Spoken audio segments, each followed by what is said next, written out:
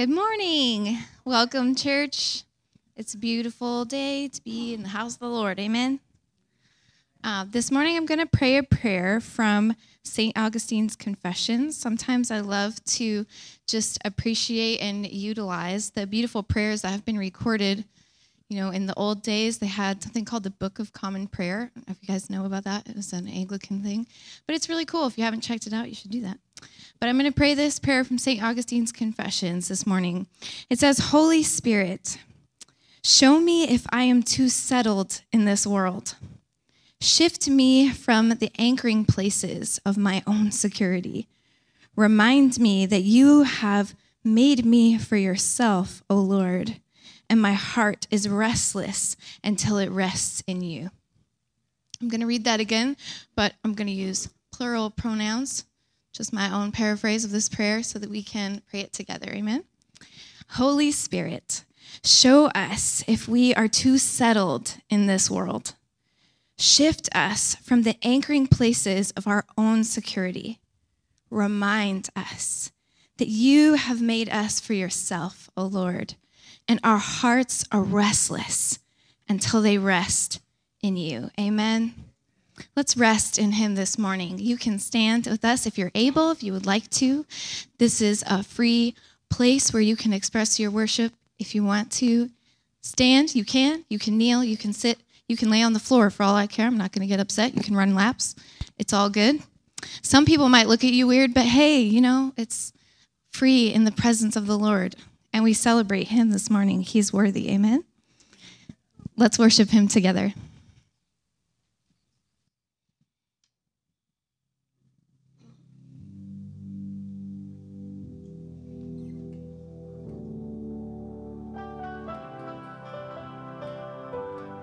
Think about what these words, what we're saying this morning as we declare these things. Let it be true in our hearts, Lord.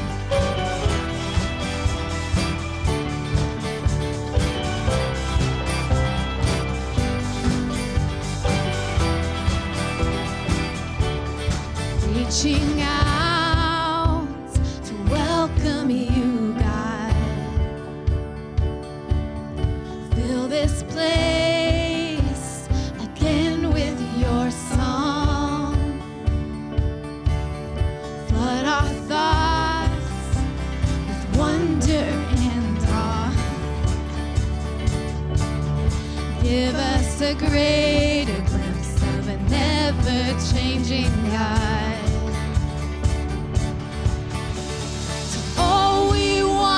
And all we need is found in you. It's found in you, Jesus. Every victory is found in you.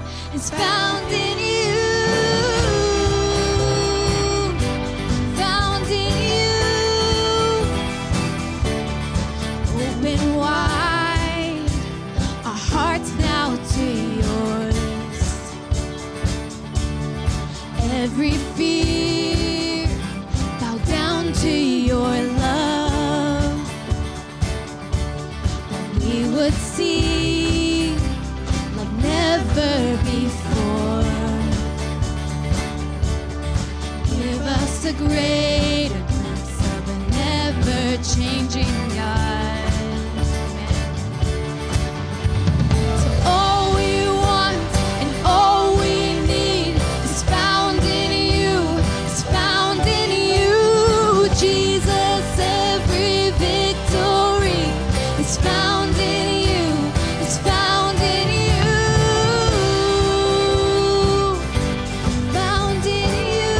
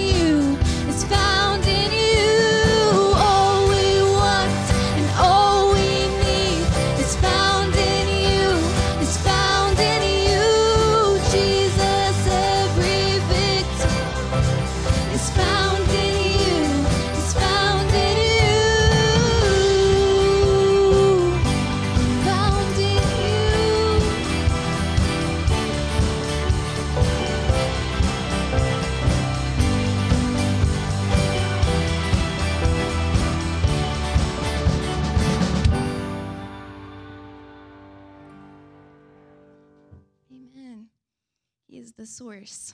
I'm just going to read this psalm to you this morning from it's chapter 16. I want to just acknowledge this is a beautiful psalm. I love something I heard this weekend from previous pastor and author Sky Jitani about the Psalms, because sometimes the Psalms are weird, right? Some of the Psalms, it's like, I don't know if I want to read that in church. It's kind of weird. He says that the Psalms, this is Israel's prayer book. It is full. These are songs that they really sang. He said you need to read them as descriptive rather than prescriptive, right? Some of the Psalms are people honestly and just authentically wrestling with the Lord.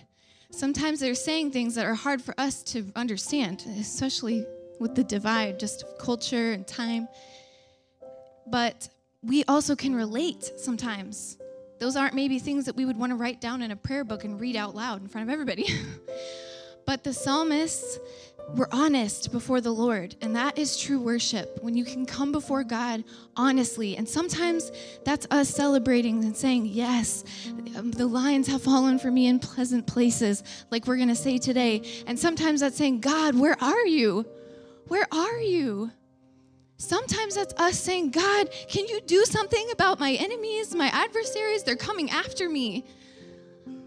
I really, really am upset right now. I want them to be wiped out. Just get rid of them. Like, really, we've never said that? We have. So I think that it's just a good reminder. I'm going to read this. It's a short one. This is a good one, but I just want to acknowledge that as we read these Psalms, these are beautiful and authentic prayers to the Lord. So when you read the Psalms, think about that. Think about how you can relate to what the author is feeling. The emotions of what they're feeling are true, and I think God included them for us to know that we're not alone.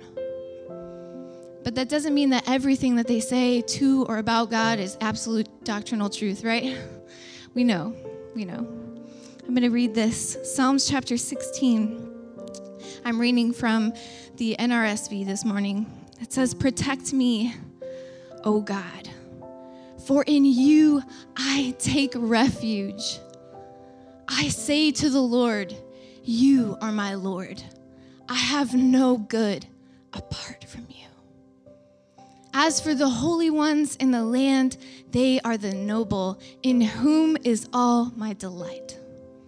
Those who choose another God multiply their sorrows. Their drink offerings of blood I will not pour out, or take their names upon my lips. The Lord is my chosen portion and my cup. You hold my lot. The boundary lines have fallen for me in pleasant places. I have a goodly inheritance.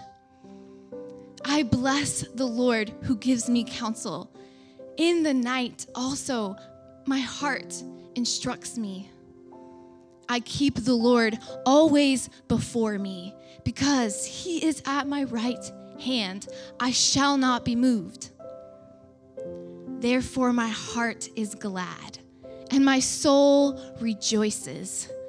My body also rests secure. For you do not give me up to Sheol, or let your faithful one see the pit. You show me the path of life. In your presence there is fullness of joy. In your right hand are pleasures forevermore.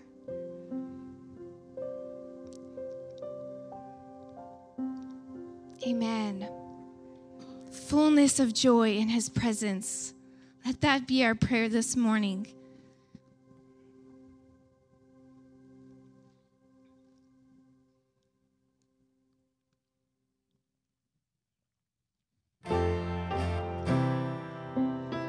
Keep those words in your heart as we sing this song.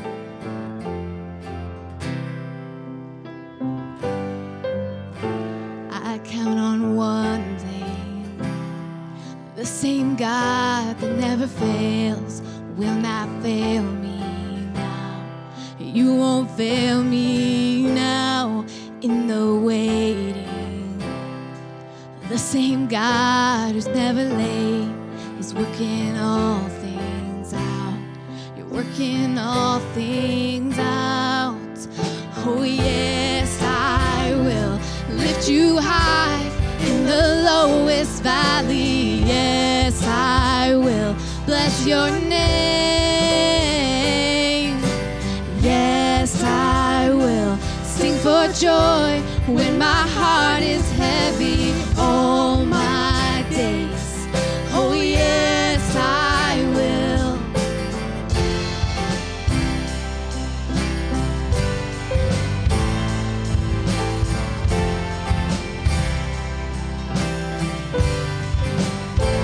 I count on one thing, the same God that never fails will not fail me now.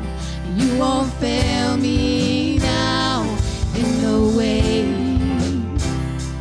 The same God who's never late is working all things out. You're working all things out. Oh yes, I will lift you high in the lowest valley. Yes, I will bless your name. Yes, I will sing for joy when my heart is heavy all my days. Oh yes, I will for all my days. Oh yes, I will, and I choose to praise, to glorify the name of all names that nothing can stand against. And I choose to praise, to glorify the name of all names that nothing can stand against. And I choose to praise, to glorify the name of all names that nothing can stand against. And I choose to praise, to glorify the name of all names that nothing can stand against. Oh yes, I will lift you high in the lowest valley. Yes, I will bless your name. Yes, I will sing for joy when my heart is heavy all my days. Oh yes, I will for all my days. Oh yes, I will for all my days. Oh yes, I will. Amen. We're doing a new song this morning. You probably know it, maybe. If you don't, just listen, read.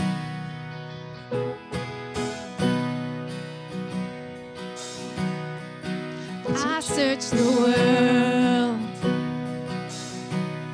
but it couldn't fill me.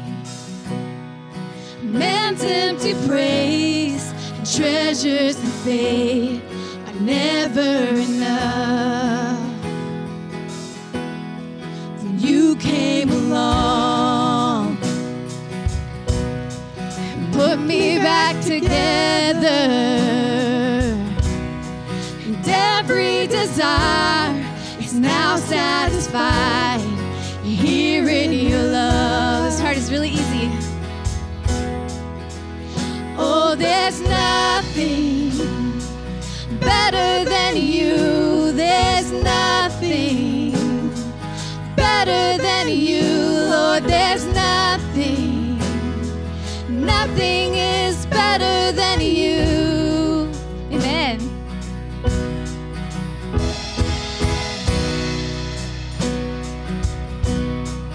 I'm not afraid to show you my weakness, my failures and flaws. Lord, you've seen them all, and you still call me friends. Woo! He's the God of the mountain, is the God of the valley. Here we go. And there's not mercy and grace won't find me again. Oh, there's nothing better than you. There's nothing better than you, Lord. There's nothing is better than you. Sing that again. Oh, there's nothing better than you. There's nothing better than you, Lord. There's nothing is better than you.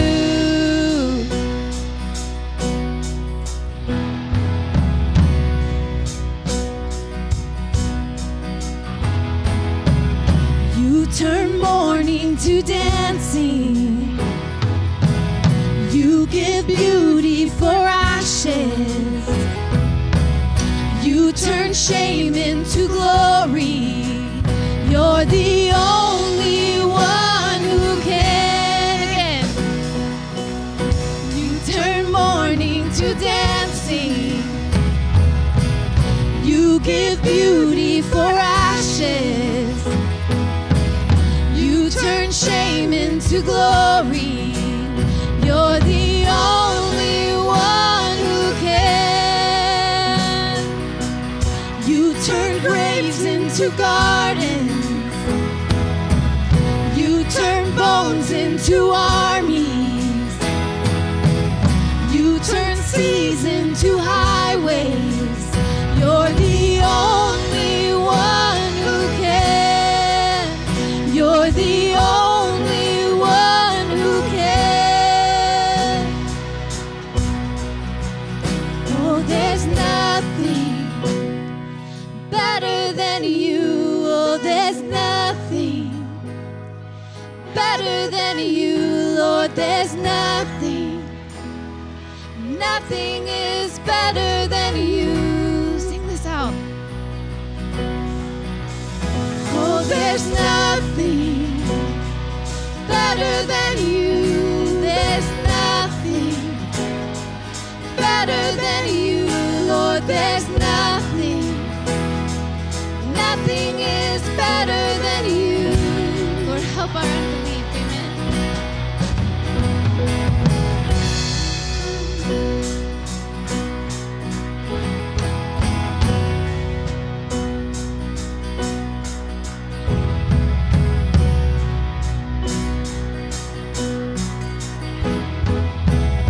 You turn mourning to dancing. You give beauty for ashes. You turn shame into glory. You're the only one who can. You turn graves into gardens. You turn bones into armies.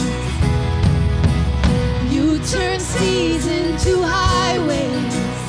You're the only one who can. One more. You turn graves into gardens. You turn bones into armies. You turn seas into highways. You're the only one who can. You're the only one who can. You're the only one who can.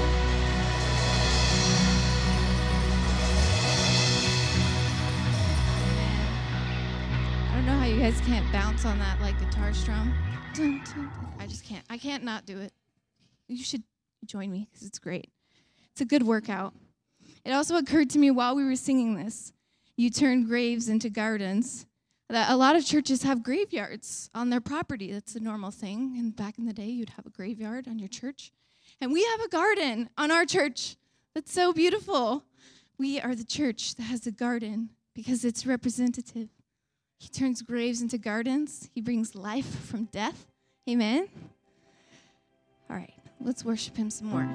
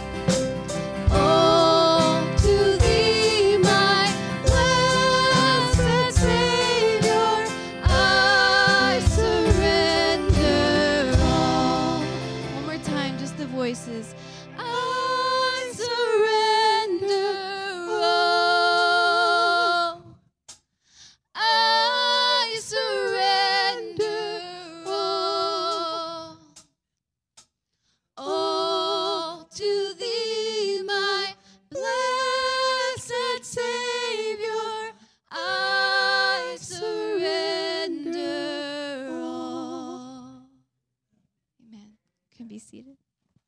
Amen.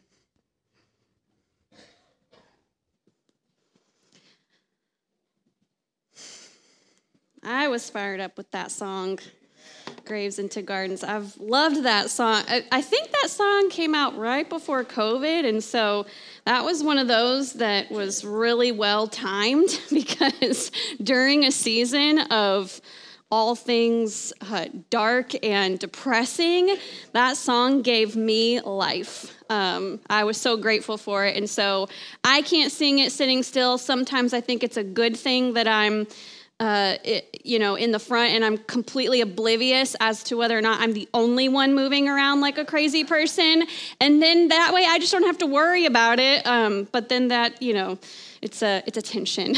But I just wonder, are you filled with the joy of the Lord this morning? I really do genuinely want to know. And if you're not, don't feel obligated to say you are, but are you filled with the joy that only comes from the Lord, that if you walked in this place with nothing or no one else, would you have joy in your soul? If yes, say amen. Amen. And if not, if the answer is yes, thanks be to God, because sometimes I'm like, I don't know what to feel joyful about. That's just the honest truth sometimes. Not all the time, not most of the time, but definitely some of the time.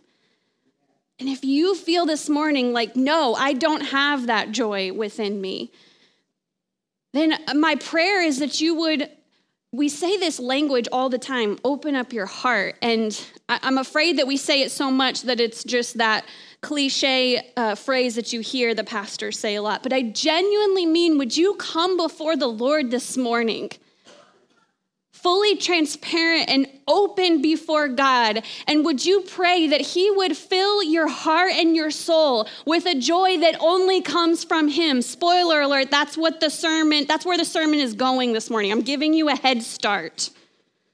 You get a head start. Would you begin praying now that the Lord would open up your heart, that you would receive a joy that is only from him, can only be sustained by him, can only be found in him? You have to come open, though. You have to come with reckless abandon. You have to be willing to let the Lord meet you and fill you in the way that he chooses to do so. You can come before him closed-hearted, and he will not force himself upon you. But I just wonder, I just wish, and maybe this is true, I don't know, but I genuinely wish, it's my prayer, that everyone in this place would be so filled with the joy of the Lord that you could not stand still if you had to. That's my prayer. And it doesn't mean you have to move and that if you don't, that there's something wrong with you or that you must not have the joy. But it's my prayer that we would be so overwhelmed and so filled with the goodness and joy of God that we couldn't help it, but we have to move and we have to respond. That is my prayer. That we would be open, that we would be filled with his love and his joy, and that we would respond. So this morning, I invite you to come before God together with your faith community, with your church family, your brothers and sisters in Christ. Would you come before God open and honest and allow him to fill you with his good love and joy? Let's pray.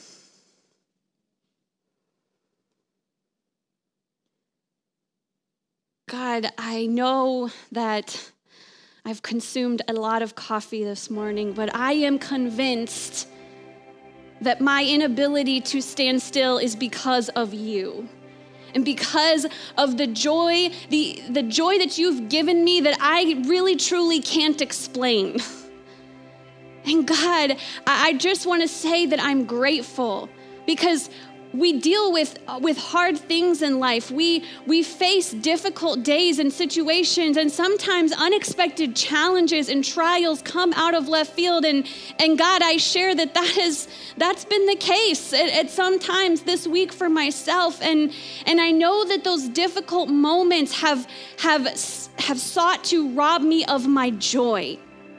And they've sought to cause me to question whether or not I can actually still carry joy and grief at the same time. But God, I thank you that you have filled me with your joy, that you have met me where I am. And it's only because of you. It's not because of outside circumstances. It's not because of any particular person. It's only because of you that I can stand here and feel a little bit over the top and a little bit crazy, that I just want to say, Jesus, I love you and I thank you for giving me your joy. God, I thank you that we can come together and stand here today and praise the God who takes dead, dry bones and brings them back to life. God, only you can do that. There is no other source who can take a valley of dead, dry bones and bring them back to life. And God, some of us here today are the dead, dry bones. And God, we are asking you to bring us back to life. God, if we're feeling the images of a grave or a garden, God, I pray that rather than feeling like dead, dry bones that are found in graveyards, God, I pray that we would identify more with a garden, that we would feel the new life that is taking place in our midst, in our own hearts, in the hearts and lives of those around us, because only you can bring about new life. I love the truth that we are able to find in songs at times, that you make beautiful things out of dust. You take ashes and you can create something beautiful. You can bring life. God, there is so much rich truth in those words and those phrases. God, may it be true for us. May we feel that in the depths of our soul. God, I want to give space and a moment where those who are here, who are desperate to be filled with your joy, God, I want to give them a moment to come before you in their hearts, and that they would honestly bring that before you. And I don't want my voice to influence what your spirit, what you are saying to them. And so, God, come speak to our hearts, to our dry bones.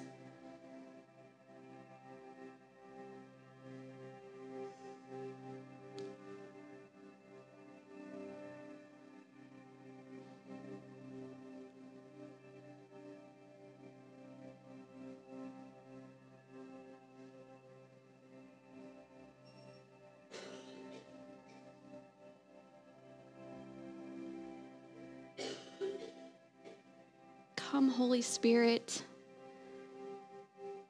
Come make us new. Do a new thing in our hearts. God, would you do a new thing in our midst?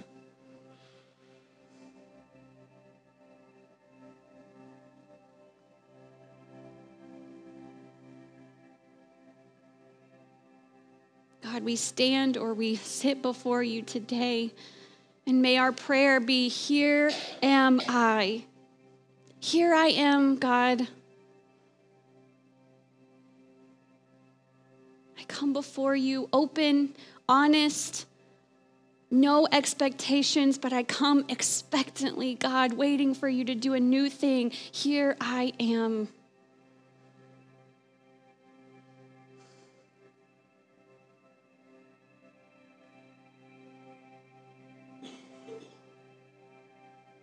God, I feel the heavy reality of the fact that there is nothing I can say. There is no sermon I could craft or preach that can invoke joy in our hearts. You truly are the only one who can do it. And God, I pray that you would.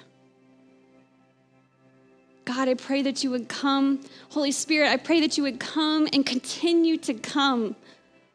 Lord Jesus, as we open up your word, would you help us to see you? And would you help us to approach your word with an imagination, with an openness, with a willingness to receive you as we read about you in this word today? Lord Jesus, would you give us a new glimpse of yourself? Would you help us to see something new in you that we haven't noticed before, and may it spark something within us? That's the only reason I think that this is the word for today, is because you seek to spark a new joy within our hearts. And God, I pray that you would. I pray that we would remain open, Holy Spirit. Would you come, do that new thing? And we pray all of this in the name of the only one who can, in the name of God the Father, in the name of Christ the Son, in the name of the Holy Spirit. God's people prayed, and all God's people said, amen and amen. Amen. Well, we've had a lot of new things, or not new things, but a lot of extra special moments in the service these past few weeks, and today is going to be another one of those moments. Today, and here's the bittersweet thing is summertime is busy and people are traveling, people are gone, kids go to different homes, and so not all the kids that we're going to recognize are here today, and we had a very limited amount of time to work with, but today is a special day in which we're going to recognize those kids and teens who are promoting from one grade or class to another, because school begins this week for so many of our kids, and it's just mind-blowing, and some are ready and some are not. There's all kinds of new challenges and emotions that come within the new school year, and so what I hope this opportunity is not just an opportunity to do the cheesy promotional Sunday bit that we just check a box, but I tried to approach this very intentionally and in a way that would help our kids to know that they are seen and loved by their church family. Amen? And so I just want to bring them before you this morning and share a little bit about kind of the transition for some of them as they promote to one class or another. So let's start with the youngest, and we're going to start with Rebecca Fuller this morning. Rebecca, come up here and join me. So Rebecca tell us what grade you're going into. Can you tell us? Kindergarten. Yes, that's right, kindergarten. You're going into kindergarten. All right, and so Rebecca is promoting out of our preschool class and going into, technically, she's been attending Kid City because this little girl is so smart. She is so bright. She is so open and perceptive to the truths of God, and so she's been hanging with the big kids off and on for a while now, but Rebecca is... We're going to come this way. I just get told what to do and I do it, so we're going to come this way. Anyway, so Rebecca's going into kindergarten. So Rebecca, I just have this little something from me to you. This is a devotional that Mr. Stu got for our family, and we found it to be very helpful and really interesting for our kids. And so I wanted you to have one too. And so I want you to take this, and I want you to know that you are loved by our church family, and we're so excited for you to start kindergarten, and we're praying that it's a really great year, okay? All right, can you show Rebecca some love? All right, she's thoroughly freaked out. Okay, I guess next let's go with Jonah and Bella and Emma, if you guys will come up here. Jonah, Bella, and Emma. So Jonah, Bella, and Emma are still going to be in Kid City on Sunday mornings, but Jonah, Bella, and Emma just come line up right here. in the center, or they'll tell you to move, so we got to follow instructions. Jonah and Bella and Emma are going into the preteen class this fall. So next month, they will start a special preteen class to kind of transition from the Kid City time to youth group time, which we still have a few years, right, Dawn? So we're going to not rush it, but we're so excited that they're going to be moving into the preteen class on Sunday nights, and so we have these for you guys. So these books we have notebooks and then regular like devotional books, but I found these, and these books are called Little Prayers for Ordinary Days. I'm sharing this with everyone just in case you know someone who might benefit from these books. And they're just simple prayers that you can pray every day. These prayers are written in language for kids, and I think it does a really good job of explaining the simple yet complicated emotions that you have. And so these are just little prayers that you can offer to God each day whenever you need it. And I thought it would be really special. So there's just a little something for you guys. We are so excited that you're moving up into the preteen class, and we just love you guys so much and want you to know that, okay? So can we show these three some love? All right. Okay, and then that just leaves those who are the big jump, promoting out of Kid City. Like, they don't go downstairs to children's church anymore. They hang in here with us every single week. And no one is more excited about that than my own daughter. She's loving it because she doesn't hear me talk enough. And she's like, Mom, I just want to hear you talk all the time. And I'm so excited that I get to hear you all the time. She's so thrilled. Anyway, so I'm going to ask Nora to come. She's kind of representing her age group because so many of them are gone today. I know. I'm going to hear about that later. So Nora, this is for you. Come in the middle. All right, this is for you. So imagine today that we have Sarah and Quinn. You may know Sarah and Quinn. Sophie Jansen would be here. And then Tony's boys, Kobe and Caden. So all of those guys are promoting out of Kid City and out of the preteen group, and they are officially entering into the junior high 7th through 12th grade group. And we just say, wow, what? And so I have here for all the junior hires, this is somebody who I know this author, and she's fabulous, and she co-authored this with a guy by the name of Mark. I'm not even going to try to pronounce his last name, but it's 99 Thoughts for Junior Hires, Biblical Truths in Bite-Sized Pieces. Also really good, honest, vulnerable stuff in there. And so, Tony, I'm going to let you take yours home to your boys, and we've got Sophie and Saren's here. And so, Nora, as you are presenting, or representing rather, your whole group, we want to say we love you, and let's show her some love. Let's show them some love. All right. This was a little spur of the moment thing that I just felt prompted to do. I'm going to place up here several envelopes. These are envelopes of all of our kids and teens, not just those who are promoting, but those who come regularly on Sundays. These are their names. And as those kids enter into a new school year this week, some are homeschooled, but many of them go to public schools. I just wonder if you would be willing at the end of the service to just come and pick an envelope and be willing to pray for that child or that teen throughout the year. Just prayerfully consider that. I'm going to lay them up here, and I would just love it if I could know that our kids and our teens are surrounded in prayer by their church family who knows them by name and who lifts up their name to the Lord and who loves them. And so before our kids dismiss, I just want to say a quick prayer for them. Would you join me, church? God, we just pray for these precious kids and teens that you have entrusted into our care. And God, I pray this morning that as they prepare to enter into a new school year, God, I pray that you would go before them and that you would walk with them, God. God, I pray for those who are entering into a new year that feels a little bit scary and challenging because everything's going to be new and different. Those who are going to new schools. God, I pray that you would calm those fears and those nerves, and I pray that they would know that you are with them, that you love them, and that you walk beside them.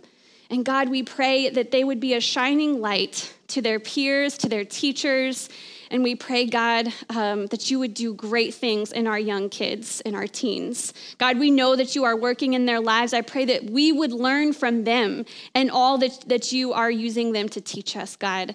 And we pray all of this in the name of Jesus. Amen.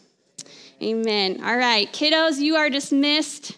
Any kids that would like to go with Dawn to Kids City, you guys can go now. And we love our kids. Amen? All right. Well, last week we looked at the story of the feeding of the 5,000 in Matthew's gospel. We kind of paralleled that story with the story of the Exodus, the story of the Israelites being brought out of Egypt and into the wilderness. And we talked about how God is always faithful to provide. That God was faithful to provide for the Israelites in the wilderness, even when they questioned it and wondered when the next meal was coming, where it was coming from. God was faithful. And then Jesus revealed his divine nature as he fed a group of over 5,000 people miraculously. We talked about how God provides in ways that we don't always expect or understand. And some of us are clinging to that, amen? Where we're clinging, and I've talked with some of you who are I just want to acknowledge those that are in the tension of that waiting. Like some of us can say, yes, he's faithful to provide. He has provided for me, and I can think of all the times. And then there's some of you who are like, I'm still waiting. And I'm trusting, but I'm in that tension of waiting and trusting. And so we acknowledge that. But we talked about how there is this difference. What really stood out to me, for whatever it's worth, I didn't know what it would amount to, but what stood out to me from that is that there's this difference between coming before God with expectations, like demands, right? And coming before God expectantly. Just trusting and knowing that you serve a God who provides in so many beautiful and amazing ways, and he will continue to do so. And he often goes above and beyond what we actually need. And I say all that not necessarily because today's message follows that in any particular way, but I do say that because in today's passage, we're going to note one of the maybe more interesting ways that Jesus abundantly provides for a people who are in need. And so I'm going to invite you to stand this morning. We're going to be reading from John's Gospel, chapter 2, verses 1 through 11. Here's the word of the Lord. It says, "On the third day, a wedding took place at Cana in Galilee. Jesus' mother was there, and Jesus and his disciples had also been invited to the wedding. When the wine was gone, Jesus' mother said to him, 'They have no more wine.' 'Woman, why do you involve me?' Jesus replied. 'My hour has not yet come.' His mother said to the servants, 'Do whatever he tells you.' Nearby stood 6 stone water jars, the kind used by the Jews for ceremonial washing, each holding from 20 to 30 gallons. Jesus said to the servants, 'Fill the jars with water.' So they filled them to the brim.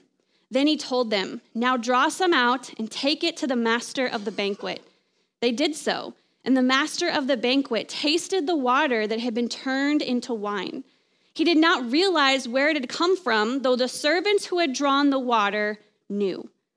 Then he called the bridegroom aside and said, 'Everyone brings out the choice wine first, and then the cheaper wine after the guests have had too much to drink. But you have saved the best till now.' What Jesus did here in Cana of Galilee was the first of the signs through which he revealed his glory, and his disciples believed in him."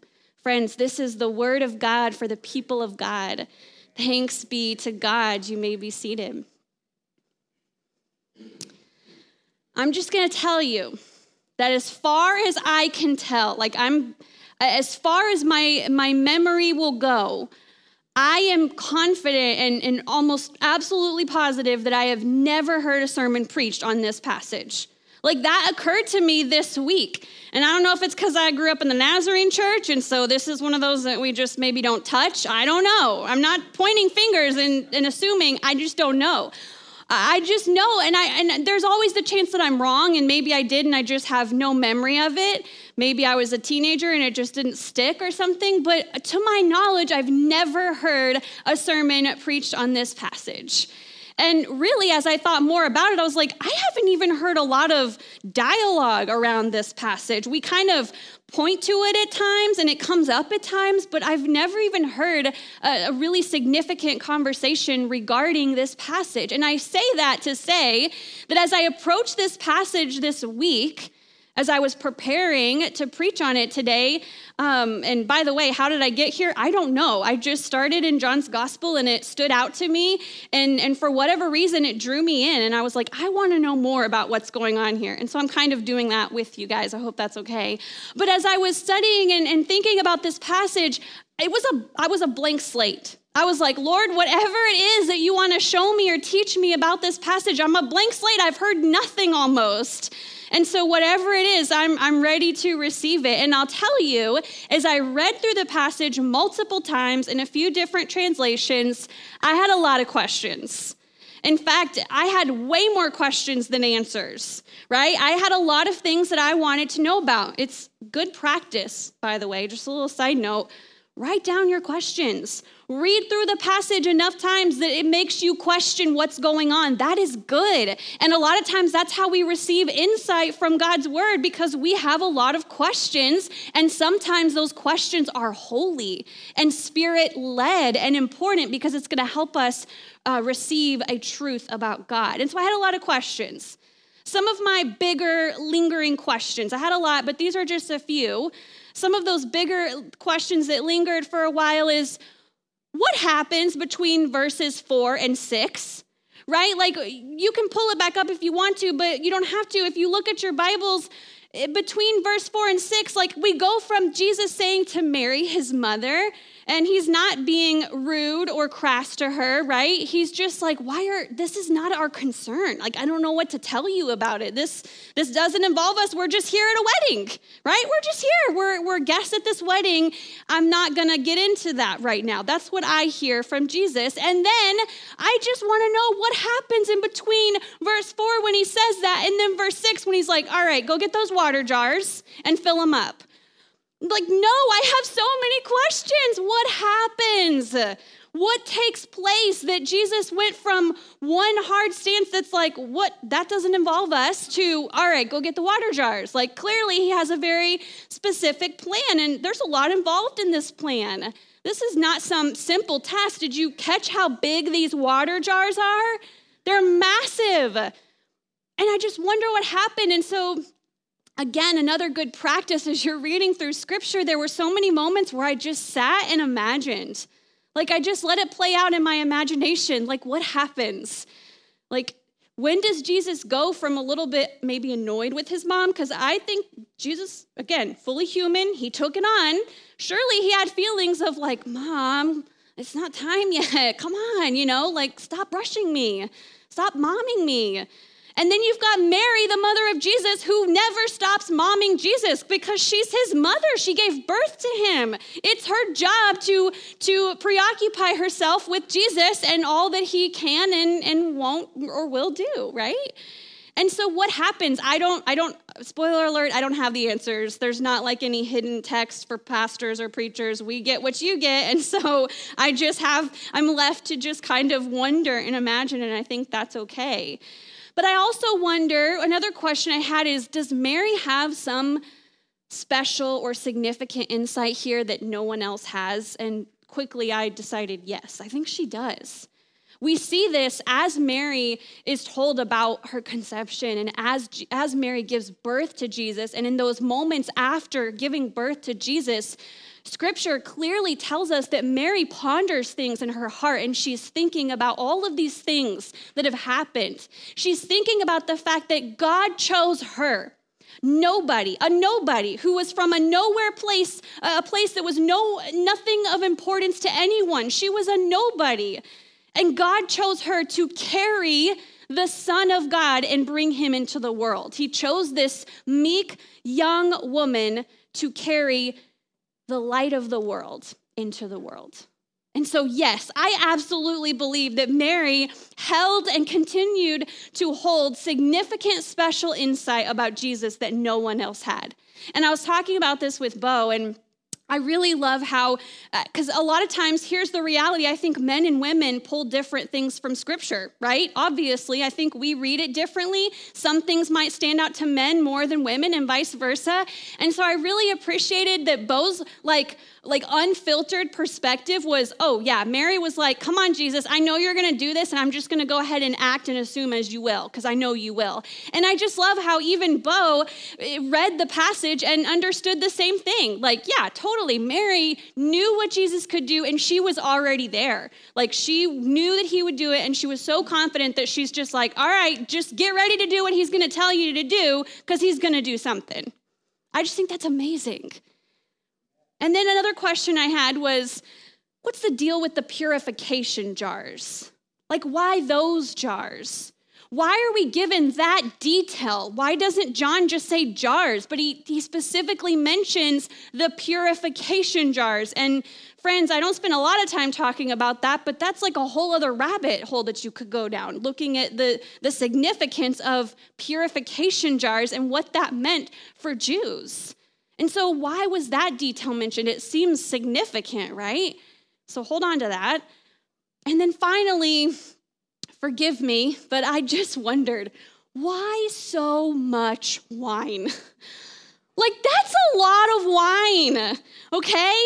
And I just wonder, like, I understand here. I understand that we're used to weddings that last like an evening, an afternoon, maybe 6 hours or so. And I understand that during this time, weddings were different. The celebration went on for days. And so I understand that the wine is being consumed over days, not necessarily hours.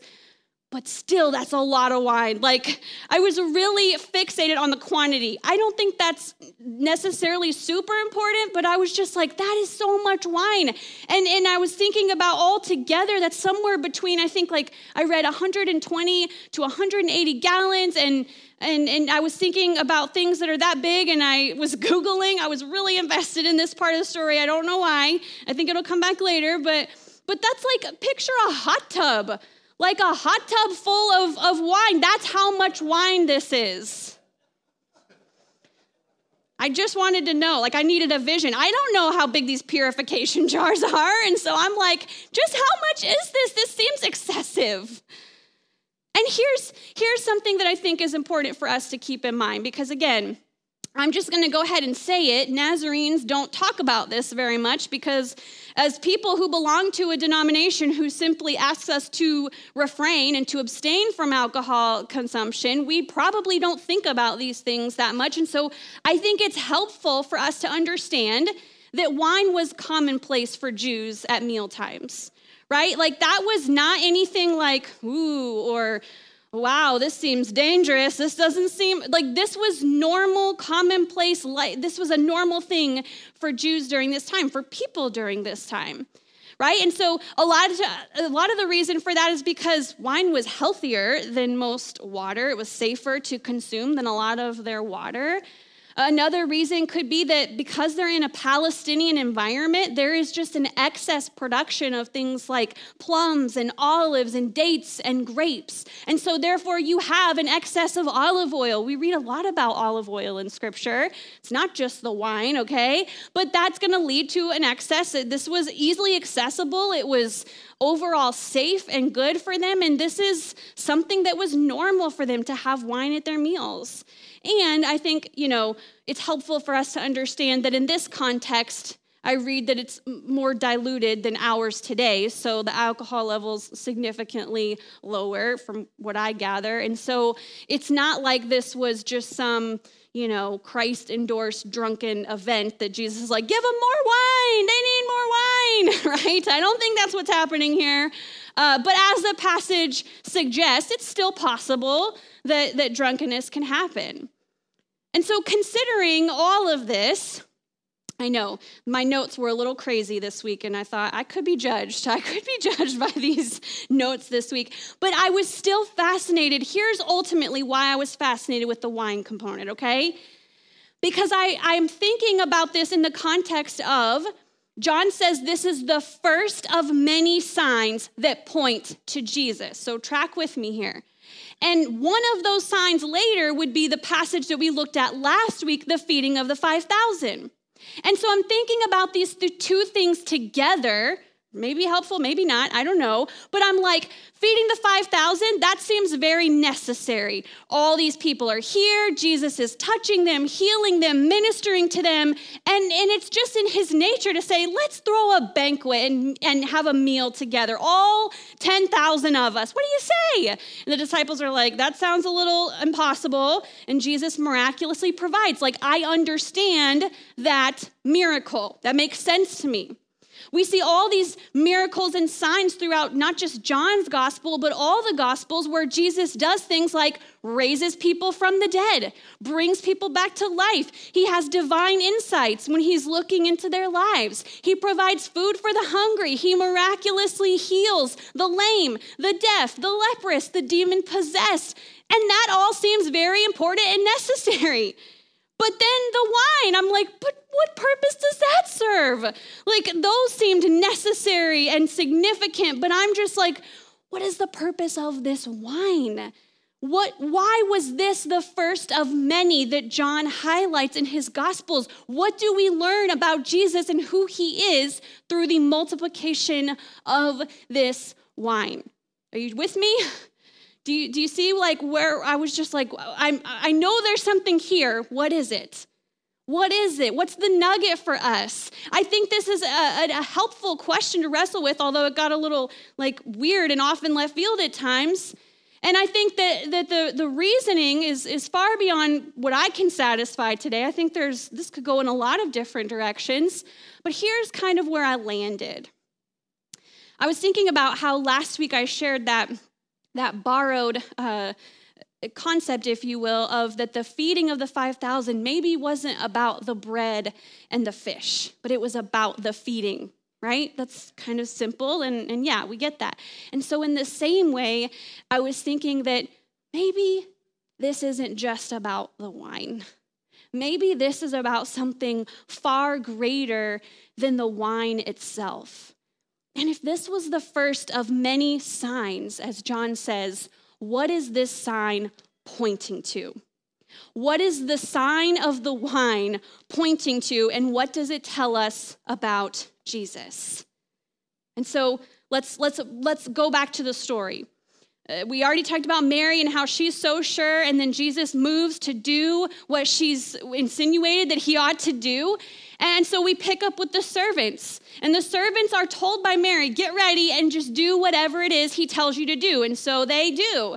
They take the wine to the master to I kind of picture him as like the host or like the chief like wedding planner or ceremony holder, right? He's kind of in charge of the details and stuff. And so they take the wine to him, and we see, and I think we notice pretty quickly that there's some social redemption here, right? Because in this culture, in case you didn't already know, it was considered a little bit of a social faux pas for a family or a host to run out of wine at a wedding celebration. That would have been, they would have been looked down upon. There would have been a lot of, can you believe they didn't have enough wine? Like, wow, really? That would have just caused some shame for this family. And so I think about the fact that here's this little moment of social recognition or redemption, if you will. Oh, what's this? You guys saved, most people save the good wine or give the good wine at the beginning, but you guys saved the best for last. And that's really notable. That's worth noticing. And I think, okay, that's great. I think Jesus is all for socially redeeming people, but that doesn't point the master to Jesus. Right? Stay with me. In verse 9, we see he did not realize where it had come from. The master of the banquet, the family, the bridegroom, that doesn't point any of them to Jesus because none of them knew. They just assumed these people planned really well. They eyeballed, they kind of made a guesstimate, and turns out they did a great job, and they saved the best for last. That's really impressive, and we're going to note that. But that doesn't point them to Jesus, right? And it's at this point that the second part of verse 9 really stood out to me. Or the first part, he did not realize where it had come from, he, the master of the banquet. The second part says, though the servants who had drawn the water knew. The servants who had drawn the water knew. Have you ever imagined what it must be like to experience a wedding banquet or a wedding celebration from a servant's perspective? Like the servant, from how I can imagine it, the servant is just kind of standing on the sidelines, right? Like they're just waiting to serve. That's what their job is. They're waiting to clean up a mess. They're waiting to bring something to someone. They're waiting to serve. They're waiting to wait on someone, right? They're just standing on the outside and they're looking in and maybe they're watching all of this celebrating, and clearly a good time was had by all, right? Especially now, it's on, like they're having a great time. And the servants, you can laugh, it's funny, it's okay, you can laugh. They're having a great time, they have all this wine and everybody's feeling really good. And the servants are on the outside and they're just watching. They're watching the celebrating. They're watching the joy. And I can't help but wonder if some of them may kind of feel like, well, we're here, but we're not really a part. Like we're here, but we're not really participating in on the fun. And man, that looks like fun. I mean, have you guys been to a wedding? Have you been to a fun wedding? I'm not talking about like with alcohol or anything. I'm just in general, like weddings are fun. I've been to some fun weddings where it's just, there's so much joy. It's contagious, right? Like everyone's celebrating, everyone's happy. Two people are madly in love with each other and everyone's just like, oh, that's so cute. And it's just everyone's having a great time. Weddings are a joyous occasion. So imagine then sitting on the outside looking in and thinking, man, that looks really fun. It looks like everyone's having a great time. Here I am just kind of waiting to clean up their mess. Like all these people are going to go home. They're going to have some good stories. And the servants are going to be there cleaning up after their mess, thinking about all the fun that was had, even though they didn't maybe participate. And I can't help but notice that Jesus does what he always does. Have you caught it? The servants who had drawn the water knew. Isn't it a little bit interesting, maybe even ironic, that the servants who, this is the thing I'm not clear of, like maybe they partook in the drinking of wine or maybe they didn't. I don't know. Maybe they did. But isn't it interesting that even those who didn't participate, and maybe if they're worried about running out, I could see where the servants don't drink it because that's only going to make that's going to make the guests do without, and that was a shameful thing. So isn't it interesting that the ones who perhaps didn't partake or didn't even drink any of this wine, they knew the story of where it came from? Like, isn't it interesting that on this night, everyone goes home and even the servants are left with a really amazing story? Like, they went home with the story that night, right? Like, they saw what Jesus did and no one else knew, but they knew. And I love this so much because in a way, it's like Jesus is including them in on the party. Jesus is extending the invitation to them, the least of these in this social setting. Jesus is inviting them to participate, and can we just say, in a really incredible way. Jesus is giving them insight that no one else except for his mother and the disciples have. No one else sees what Jesus does, but the servants are included. Seems to be that the least significant, at least in this context, are the ones who go home with the story. In this moment, the servants are among the first to see the kingdom of God, which is at hand. Because in John's gospel, this is the first thing that happens. This is the first thing, the first of many signs that point to Jesus. as the Son of God, the one who is bringing about the kingdom of God. And the servants are among the first to see the kingdom of God that is coming and that is here and now. The servants are among the first to taste and see, even if they didn't taste any wine, and to witness and experience the coming of the kingdom of God. And we've often noted in the Gospels that Jesus brings about the kingdom of God in ways that tend to elevate the least of these, who are usually the least significant in the story, or so it might seem to us. Because that's who Jesus is. No one is excluded. The ones who are usually on the bottom are invited in first. And friends, there's so many details we're not given in this story, but I love imagining these servants who maybe didn't feel as significant at the beginning. I love the smile that must have been put on their face as they are like, whoa, something good is happening. Like, whoa, this is earth-shattering. This is life-changing. Like, who is this? And I want that.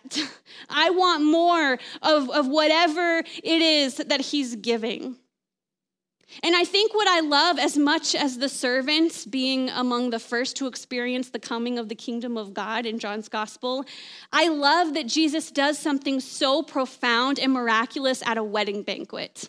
Because all throughout Scripture, and even Jesus himself in the Gospels many times compares the kingdom of God to a great wedding banquet celebration, right? Like the kingdom of God is like the master who was preparing a wedding banquet. And so not only is Jesus kind of flipping things upside down like he often does, not only is Jesus including the least of these as he always does, but Jesus is proclaiming the coming of the kingdom of God in very subtle ways. We'll give it that. But he's doing that at a wedding banquet, which is what the kingdom of God is compared to in our finite minds. There's an abundance of joy. There is celebration. There's love. There's community. It's a big party. You better believe, I truly do believe that the kingdom of God is going to be more celebrating and joy than we are ready for, especially some of us, let's just be honest. Like, we're not ready for that. We are not even going to be ready for how much joy and celebrating, and we have to know that because that's what Jesus compares it to. It's compared to a wedding banquet.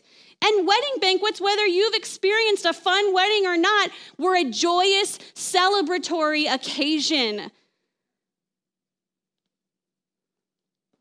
And you know, something that stood out to me too, the purification jars kind of coming back into the picture.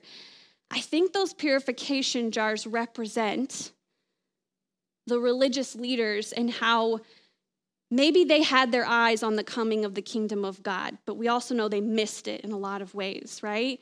And I think a lot of times they missed it because they believed within the depths of their heart. We don't shame them. We just recognize they believed within the depths of their heart that they were going to experience the wedding banquet, the feast, but it was only because of the rules, the rituals, and the piety, which is what those purification jars represented.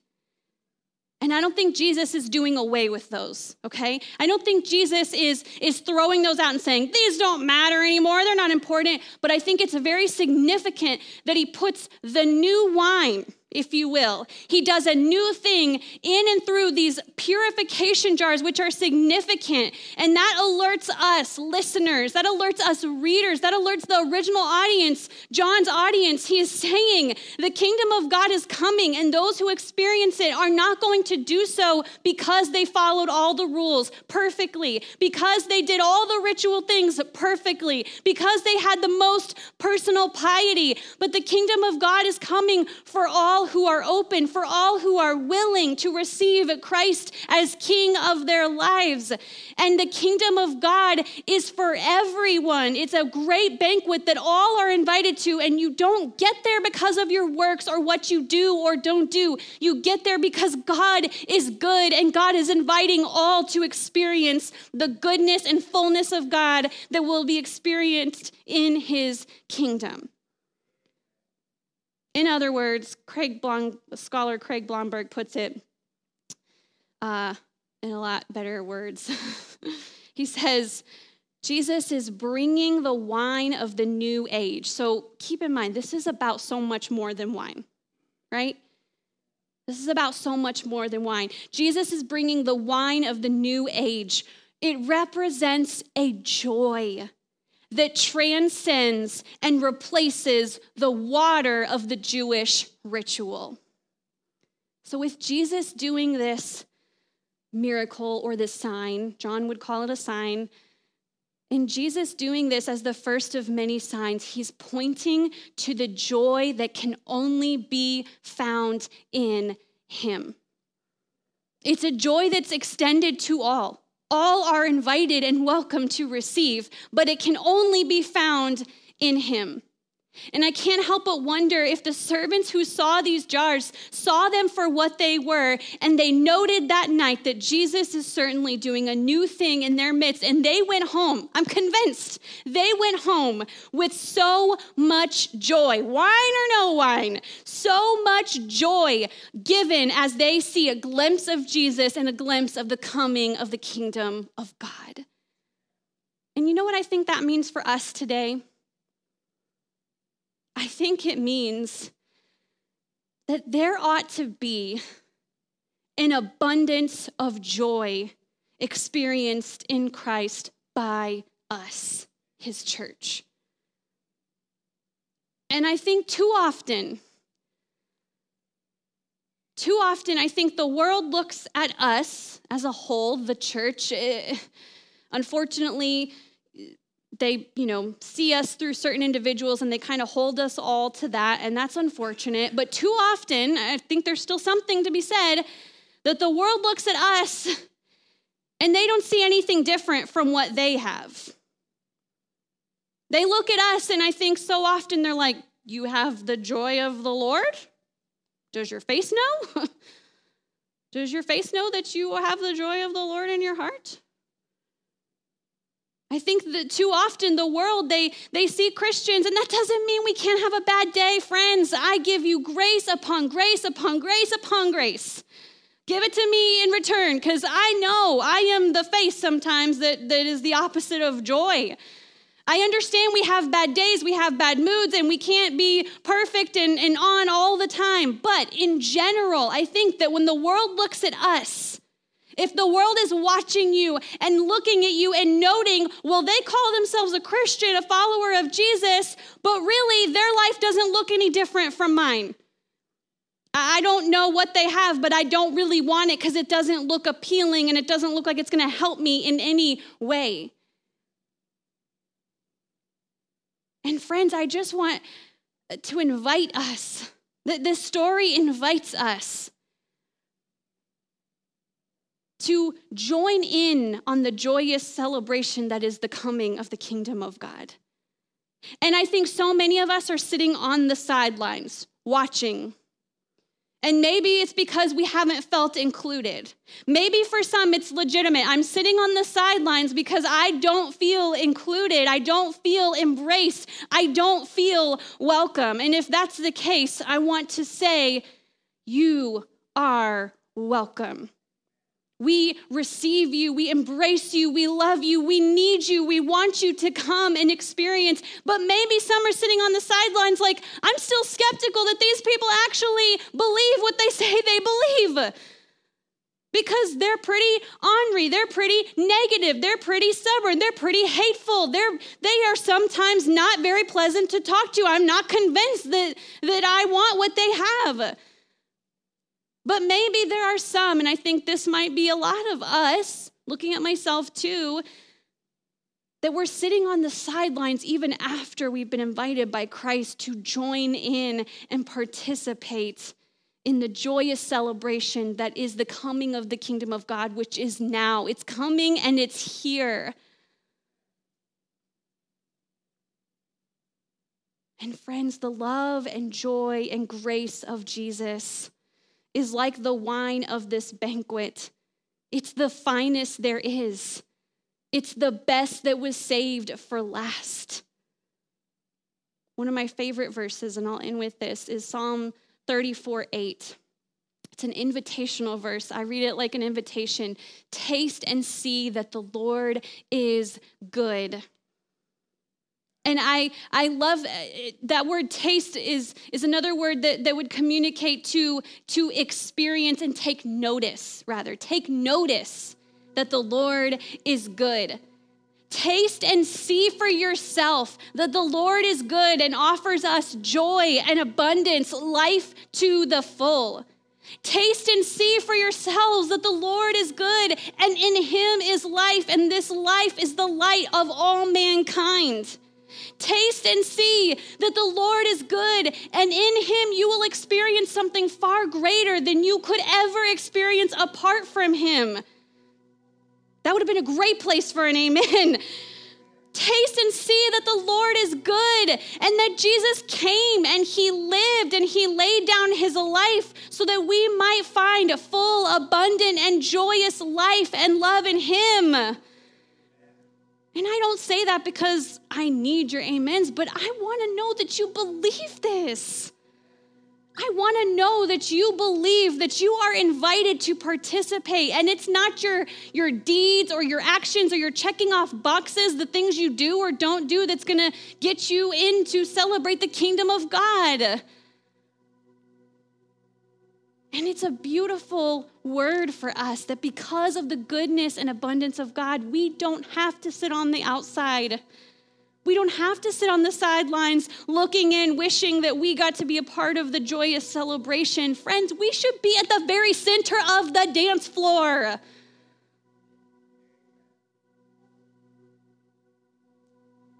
I'm going to invite the praise team to come. And we're going to end with Graves into Gardens. We're going to sing this song again. And as we sing through the song again, now that you maybe are a little more familiar with it, as we sing this song, it does in a way serve as an invitation for you. For you this morning to taste and see that the goodness and the abundance of God is here and now. And it's better than the finest wine that was miraculously provided at this joyous wedding banquet. And all are invited, Paul would say compelled, to participate in the celebration of the love of Christ. And as we sing this song, it's an invitation for us to celebrate the goodness of God. I have to say this one more thing because I'm afraid if I don't, you're going to feel shame. This song, or this message rather, this message doesn't mean that you don't go through the valleys. This message does not mean that you don't go through seasons of wilderness where all you feel is grief and pain and loss and heartache and devastation, and all you want to do is lament. Friends, lament is holy and it's good and it's in God's word a lot. But this is an invitation to, even when you're going through the valley, when you're in the wilderness, to hold both things together, to be open to the joy that can be experienced even alongside the grief. Because as this song says, it's the God of the mountain is the God of the valley, and there's not a place your mercy and grace won't find me again.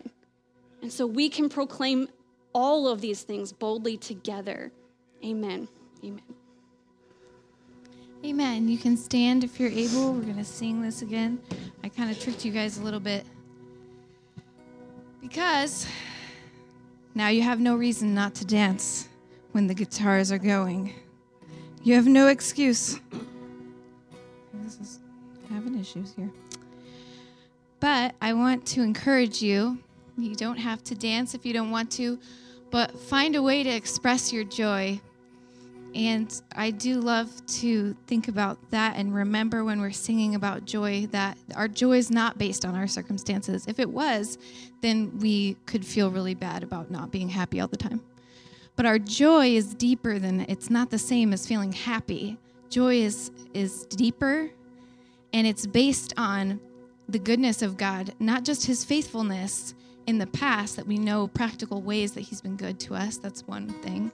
But the fact that he did the ultimate thing, and that's what we're singing about. Why we can say there's nothing better than you. Because we can say that he's seen all of our failures and flaws and still calls us a friend. So even in your worst moment, you can have joy because you have a friend, and he's not just any friend, but the best friend.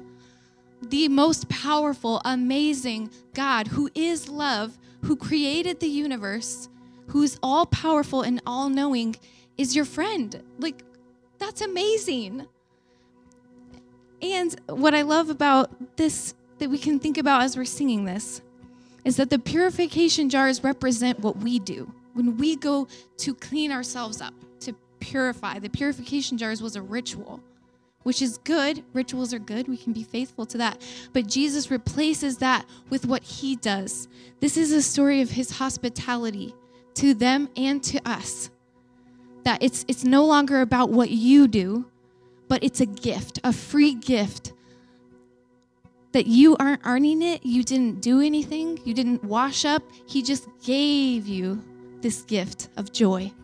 And we can celebrate this morning because it's a gift, because it's from him, and it's based on the fact that this life is not all that there is. This body is not the end of all things for me, because if it was, that'd be really depressing.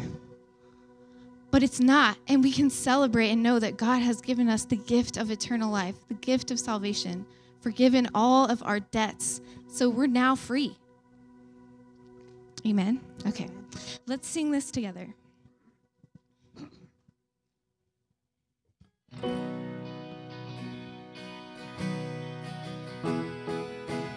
Really think about these words, and I encourage you to sing because we learned it earlier. I searched the world, but it couldn't fill me. Man's empty praise and treasures that fade are never enough.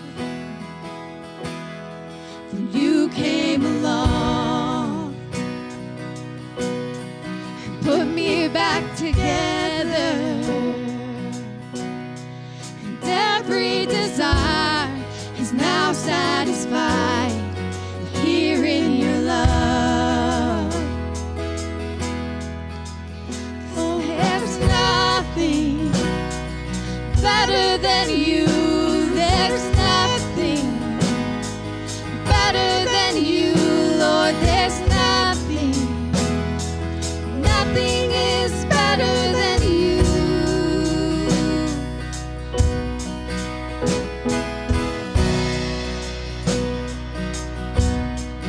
I'm not afraid to show you my weakness, my failures and flaws. Lord, you've seen them all, and you still call me friend. 'Cause the God of the mountain is the God of the valley, and there's not a place your mercy and grace won't find me again. Oh, there's nothing better than you. There's nothing better than you, Lord. There's nothing is better than you. Oh, there's nothing better than you. There's nothing better than you, Lord. There's nothing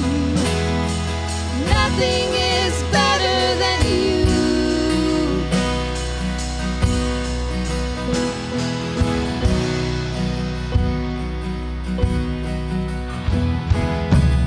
You turn mourning to dancing. You give beauty for ashes. You turn shame into glory. You're the only one who can. You turn mourning to dancing. You give beauty for ashes.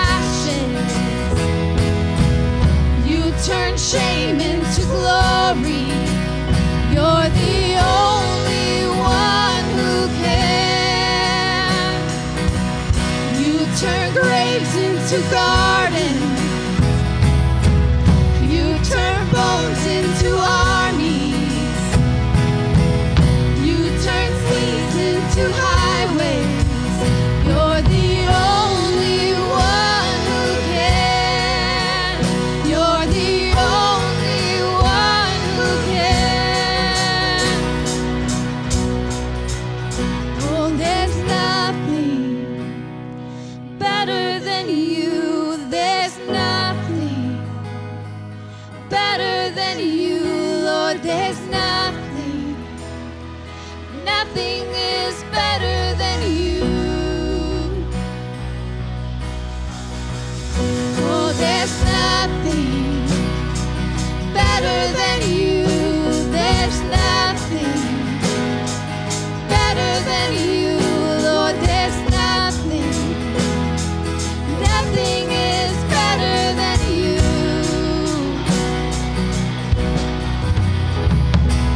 Think about these words as applying directly to you.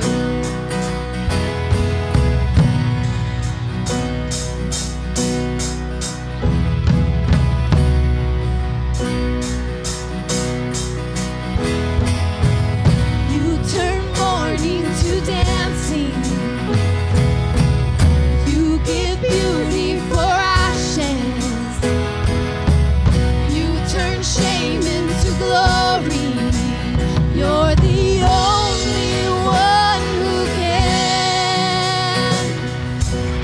You turn graves into gardens.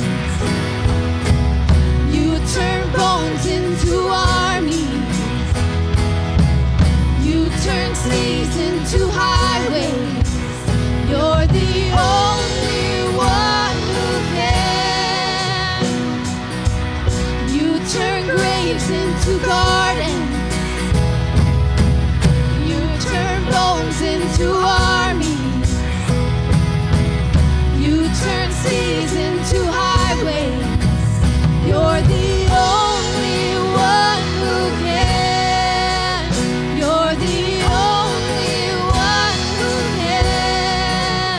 You're the only one who can.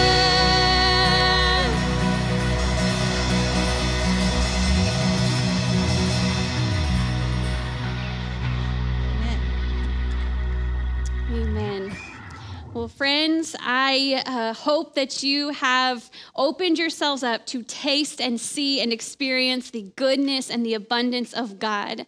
So as you prepare to leave this morning, I pray that you would go in the name and in the peace of our Lord Jesus Christ. I pray that you would remain open. Remain open to the ways that he wants you to experience his abundant joy, regardless of what's going on in your life. Friends, I invite you to be intentional today and this week to taste and see the goodness of God that is here and now. You are loved. Have a great day. You are dismissed.